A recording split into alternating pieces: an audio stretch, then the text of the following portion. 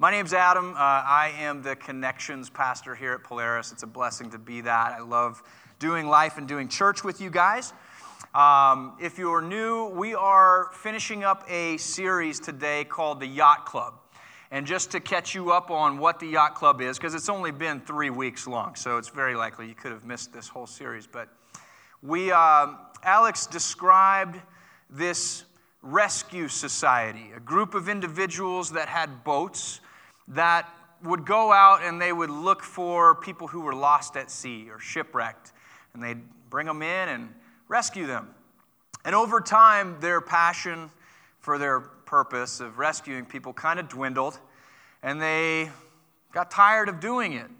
And so they lost their luster for going after those who were lost, and instead just decided to maybe just hang out as a social club, the Yacht Club. That's how it was formed. It was formed out of the rescue society dwindling away.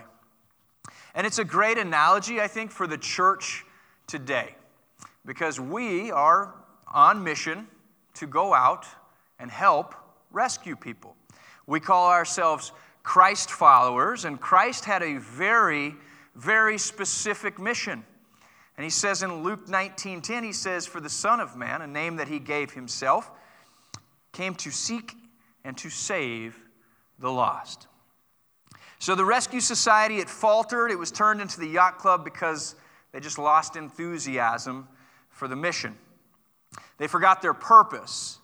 And I want you to know that today there are still many people, particularly post-pandemic, looking for hope, looking for something to grab a hold of, looking to be saved, floating around on nothing.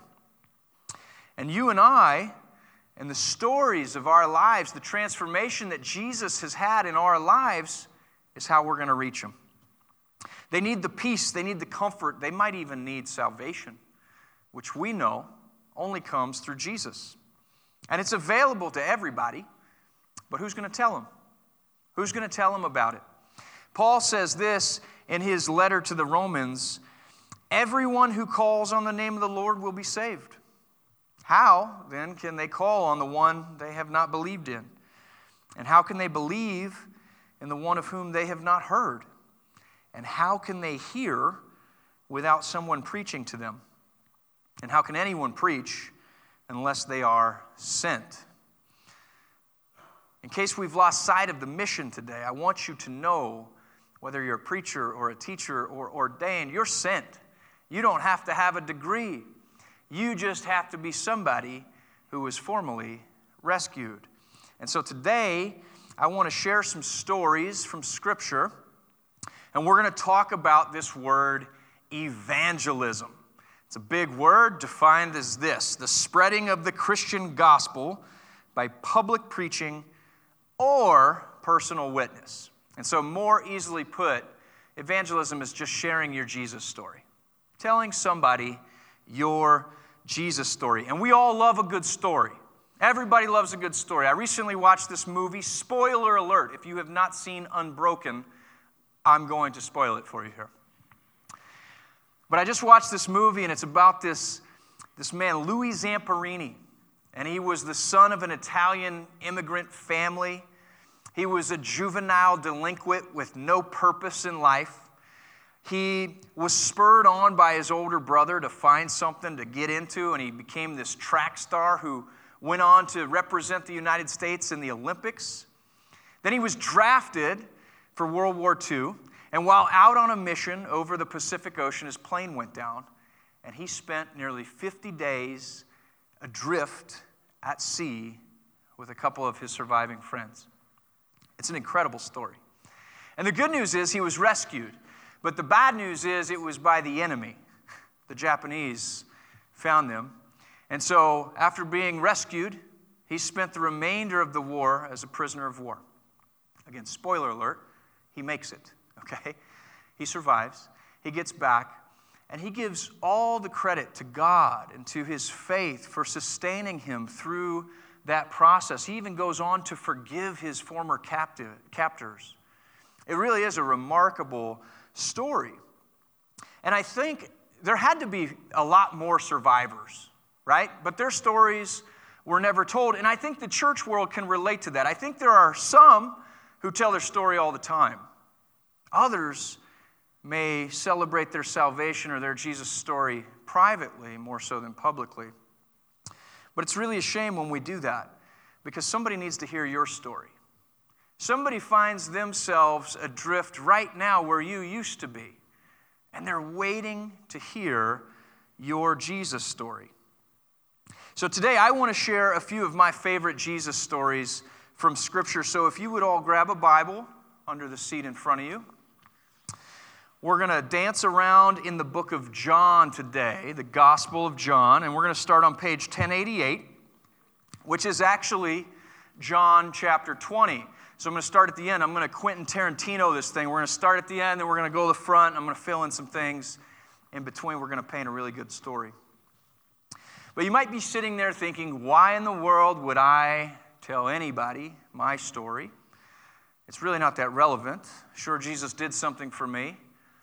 But look what John says, the reason he wrote his gospel for. Again, on page 1088, John chapter 20, we're going to start in verse 30. It says this: Jesus performed many other signs in the presence of his disciples, which are not recorded in this book. But these are written that you may believe that Jesus is the Messiah, the Son of God, and that believing you may have life in his name. John is this incredible book of the Bible where we get a really intimate view of Jesus' adult ministry. Half of the book is written just telling the story about all the miracles and the uprising that Jesus caused as he walked the earth. And then the second half of it is about his crucifixion and his resurrection. It's a really inspiring book. There's only 21 chapters, so if you need something to be grateful for Thanksgiving this year, if you start tomorrow, in 3 weeks, you'll have finished the book of John and you'll know all about Jesus' life. And when you're eating your turkey, you can really thank him for what he's done. I want to share a couple stories from this book of John with you today where I hope we can draw some relevance from them. Maybe we can relate a little bit in our scenario. And hopefully we'll walk away today with a little bit more boldness to share our story with other people in our circle. Because the only thing you can take to heaven with you are your loved ones. And the only way that they're going to get there is if you tell them about Jesus. So we're going to go back a few pages, back to page 1065. We're going to start in John chapter 4. And here we find this personal encounter that Jesus has with a Samaritan woman at a well. And the first thing you need to know about this story is Jesus went out of his way to meet this woman. He didn't have to walk that way to get to where he was going. He took the long way.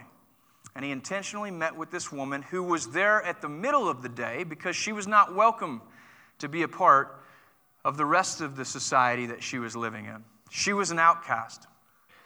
And so she finds herself a Samaritan woman with Jesus, this Jewish man. The two cultures did not like one another. And he starts the interaction like he does with all of us by asking her a question. And he says, "Will you draw me some water?" Now, you and I, Jesus probably didn't say, "Hey, Adam," or "Hey, you, can you draw me some water?" That probably wasn't the first question he asked you, but maybe he asked you to believe. And like the Samaritan woman, maybe you started lobbing out all these excuses. It's like why he shouldn't even be here. Jesus, you don't want anything to do with me. Why would you even come here? Who am I to be serving you? And who are you to even be asking anything of me? And so they go through this dialogue, and the woman is hiding something, so she thinks. She's been outcast. She's been married 5 times. She's living with a man who's not her husband. And back then, that would be a big, big deal. But before she mentions a word about that, Jesus says, "I know about it." So I want you to know today, no matter where you're at in your journey, Jesus knows. So you can bring it to him. He already knows of your inadequacies. He knows of the things that you're embarrassed about, the shameful parts of your life, the shameful parts of your story. He already knows. So you can tell him, and you can sit with him, and you can listen to him. And she's so inspired by this guy's knowledge and how loving he is and how inviting he is that she drops everything and runs into town to tell everybody. Let's look here in verse 29 and 30. She drops her buckets of water and she runs and she says, "Come see a man who told me everything I ever did. Could this be the Messiah?" They came out of the town and made their way toward him. Jesus is way too good to keep to yourself. The transformation that he brings in your life, the salvation that he offers, and the comfort and peace should cause you to drop everything and tell everybody you know about him. Everybody needs him. And here's what I love about that little piece of scripture. It's not that the lady came running into town and became this great preacher and told everybody exactly who Jesus was. She said, "Could it be the Messiah?" She was still questioning who it was. She didn't really know how it worked, but this guy had something. And her enthusiasm and her energy around the experience she just had caused the entire town to move towards him. They made their way toward him, and that's the best that we can do here on earth. We can't convince somebody to accept Jesus, but we can live a life and lead people in a way that causes them to make their way closer to him. I pray that Polaris Church is one that reaches into Brunswick and Medina and Hinckley and Strongsville and Valley City and all the surrounding communities, telling everybody how good Jesus has been in our lives, how good he is at our church, what he's doing in our community, and I pray that it draws them to come closer toward Jesus. Come see a man. Come see Jesus. Come see what he's doing in the lives of the people at Polaris. So we should be telling people our story with enthusiasm, with excitement. But in John chapter 5, we see that there's a different encounter that Jesus has with another man who, again, he goes out of his way for. Jesus went out of his way for you and I today, by the way. He left the riches of heaven, the glory, the majesty of heaven, and he came to earth humbly and obediently to die a vicious death so that you and I could be rescued, so that we could be saved. In John chapter 5, we get another Jesus story, an incredible moment of healing, undeserved attention, and this transformation of life. And we find this man who, for 38 years, sat outside the city gates, near a pool, looking for healing. 38 years. This summer, I spent 10 weeks in a boot, and it was miserable.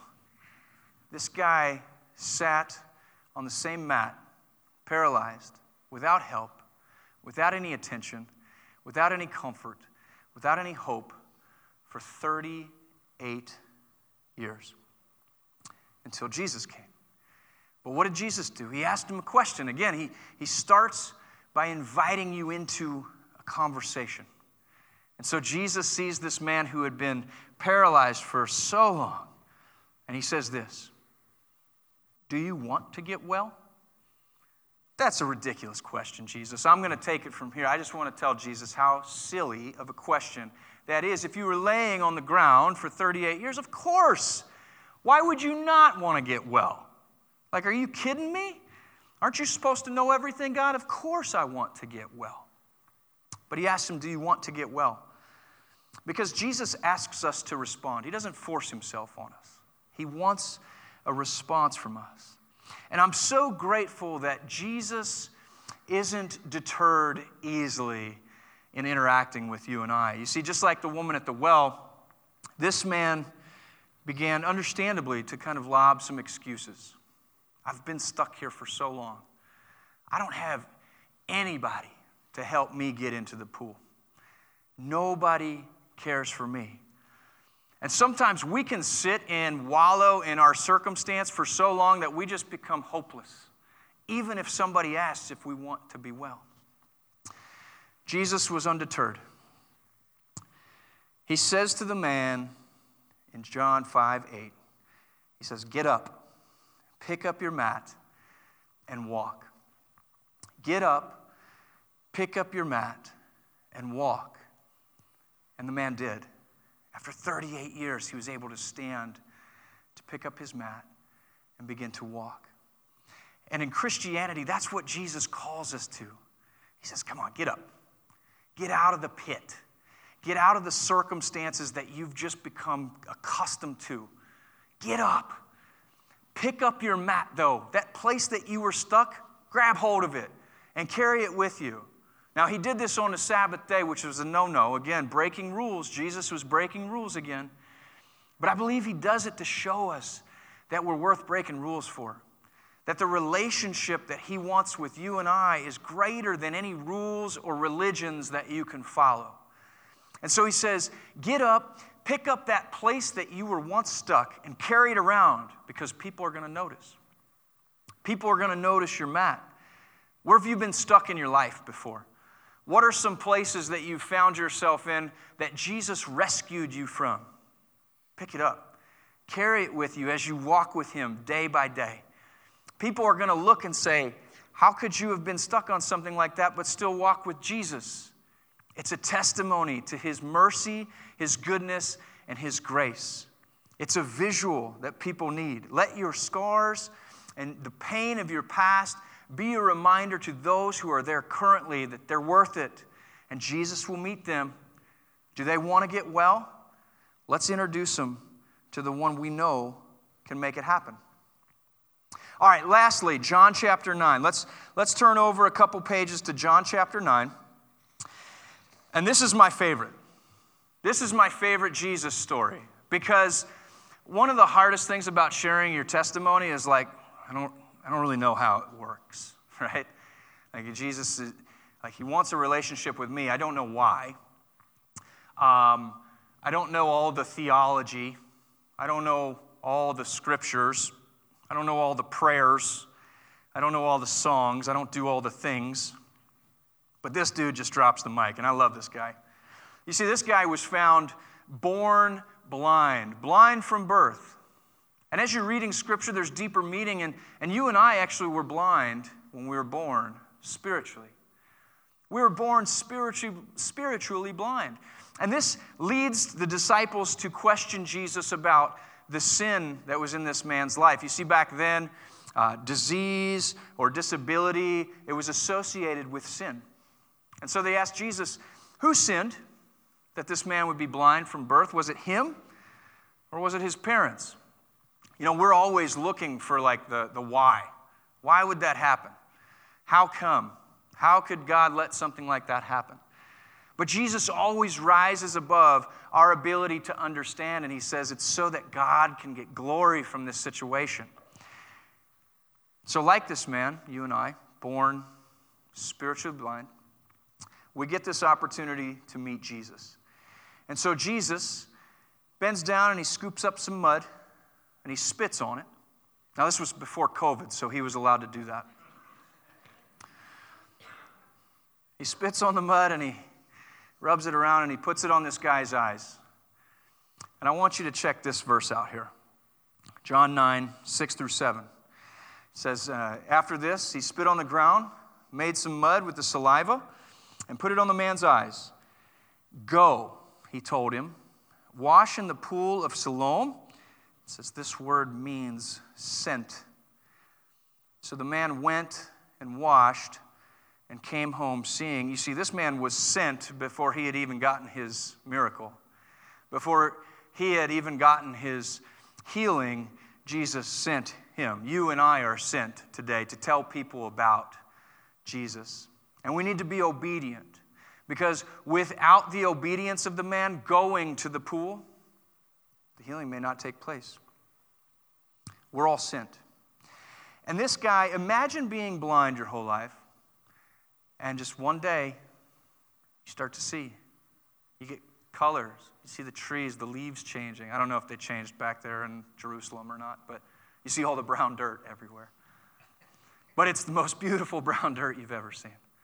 And you see people, and you see what your parents look like, and you see what your friends look like, and you see dogs and horses and all of these things that you and I probably take for granted. And he's excited. He's dancing. He's in shock. He can't believe it. He could finally see. And people see him seeing. They're like, wait a minute. Wasn't that the guy? He was always outside over there. He was blind, right? He's always been blind. Where's his parents at? Wasn't he really blind? Who healed this man? Because it was the Sabbath again. Jesus breaking rules. Who healed this guy on the Sabbath? And they started grilling this guy. And that's how Christianity can feel. And sometimes we kind of shy away. We don't want to share our story because people are going to start asking questions about this guy. People are going to start asking me questions that I don't really know the answer to about Jesus, so I don't really want to share that much. And this guy's getting grilled. And finally, he says to them this. They say, is Jesus a sinner? Is he the one that healed you on the Sabbath? And this is what he says in the sweetest testimony of Jesus Christ in John chapter 9, verse 25. I don't know. One thing I do know is I was blind, but now I see. I don't know who Jesus is, what he does, but man, he made a difference in my life. I used to be that way. Not since I met him. Now I'm this way. And so I want to tell you, it doesn't matter if you have a theology degree. Don't worry about being able to explain Jesus away or rationalize who he is to somebody. Just tell him what he's done for you. Lead with your weakness. Lead with the place you were stuck. Pick up your mat, show everybody that, and start there. Lead with your weakness because that's where the power of Christ comes in to all of our stories. Paul says this, that the power of your Jesus story is magnified in your weakness. And in this moment of admission to the Corinthian church, Paul is telling them about this thorn in his side. He's like almost perfect. I'm almost there, but there's this character defect. There's this thing that's lingering behind. There's this weakness. There's this inadequacy that I can't quite shake. And I'm begging God to get rid of it so I can tell people about how good he is. But God would refuse to remove the thorn from Paul's side. He says this, he said to me, my grace is sufficient for you, for my power is made perfect in weakness. Therefore, I will boast all the more gladly about my weaknesses, so that Christ's power may rest on me. Man, in this social media, Instagram, TikTok, you don't see a lot of people putting their dirty laundry out there. You don't see a lot of people telling you about the past, the thorn in their side, the weakness that they carry around with them. But that's where the power of Christ rests, in your testimony. Tell someone who you used to be and then show them that you're not that anymore, and then give credit to Jesus Christ. Like the woman at the well, your enthusiasm about the transformation, it's going to draw people to Jesus naturally. You won't have to corral them. You don't have to wrangle them up. The scars, those reminders from the past, people are going to ask you about those, and they're going to be a testimony to what Jesus has done in your life. Don't let being unfamiliar with church or with Scripture or with the things that you're supposed to know stop you from sharing your story, because it's your story that someone else is going to relate to. A little over 7 years ago, I took my last drink of alcohol. Now, maybe you can't relate with that, and that's okay. That's why your story matters too. But this is my story. I took my last drink of alcohol because I almost threw away my family. I almost gave it all away. But God has completely restored me. Through that process early on, I was given an opportunity to share something at a church. It later went on to become a book that was published.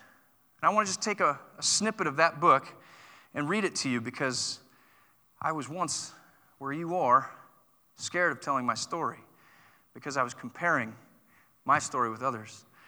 And in the book Godkward, I call it Godkward because serving God is awkward a lot of times. But if you put him first, you could do it. Towards the end of it, I write, I may not be the wisest leader in church history. I think Alex would agree. I may never end up being as holy and inspirational as my grandfather, the pastor of a Baptist church I grew up in. However, I am God's child, and he has a purpose for me. I am alive. I am relatable. I have a story. And I believe he wants me to share that passion and story with people. I will boast in my weakness to showcase God's strength, just as he says in the Bible. And so if you'll bear with me for just a second, I want to tell you my story in 3 minutes. This is called Can He Borrow Your Pen? For me, it would start with a beer. I would party well into the night. I'd have a few shots and maybe get in a fight. I'd fight through the hangover. I'd fight for my life. I'd fight with my friends, and I would fight with my wife. Then my dad urged, go to church, but get involved. So I went to church, and here's where my story evolved. I put down the booze, no more drinking for me, but I started to get bored, so I thought, what could I do in ministry? The church that I was at was looking for leaders. Their community group started in the fall. I thought to myself, I wonder if any of these dudes watch football. So here you go, God. This effort's for you. I don't know how it's going to work, but I kind of believe that you do. I started watching games with guys, the first game of the season. Go Buckeyes, go. And then our family started hanging out, even that New Year's Eve. Whoa. I was 5 months into sobriety, and I wanted desperately for this feeling to last. The pastor spoke on a series called Noise, and then I took part in my first fast. I thought, how is this working? God's talking to me. He wants me to boast about my weaknesses. He wants me to be free. You see, I learned that we all have trouble, and our problems, they can drive us bonkers. But I've also learned to hang out daily with a God who solves and conquers. You see, leading a community group had become quite a passion. We even made t-shirts, talk about high fashion, right? We were just a group of guys, and we were biblically ignorant, to say the least. But we were chasing after a loving God. That dude is quite a beast. You see, he took this shell of a man who liked to party and drink, and he turned him into a humble volunteer with a desire to pray and think. And my hope and prayer remains that I continue to be curious, that I'll turn quick to forgiveness instead of becoming furious. I pray for power, I pray for peace, and I pray that my will to pray will never cease. To ask him what my role is for any given day, that his plans become mine, that's how I've began to pray. You see, this is my story, but I didn't have to write it. The author gave me a fire, and serving in church helped to ignite it. And you too have a story. So if it's starting to become a bore, just hand the pen back to the author, for he has so much more in store. Here's some takeaways for you, just in case you don't like poetry or have an addiction to drinking. Some practical application. The band can come. First, I want you to remember where you were when God found you. Remember the loneliness, the hurt, the shame, the misery. Where were you? Remember where you were. Don't go back and live it out. Don't go back and live it out. But remember how far away you were from shore. Secondly, I want you to write it down. You don't have to publish this thing, okay, because it's not lucrative. I haven't sold a whole bunch of books, all right? I'm still... Thanks, Herb. See, you shared your laughter and everybody joined in, man. Write it down because it's going to cause you to remember what Jesus has done for you, and it'll help you articulate what Jesus has done for you. It might even restore a sense of gratitude and help light a fire under you to continue to serve. And then last but not least, share it. Share it with others. Share it because my story doesn't relate to everybody's. But everybody can reach somebody. And your story is being lived out right now by somebody who is where you were. And without hearing your story, they may never get to meet Jesus. Share your story. Someone is desperately adrift and needs to hear it.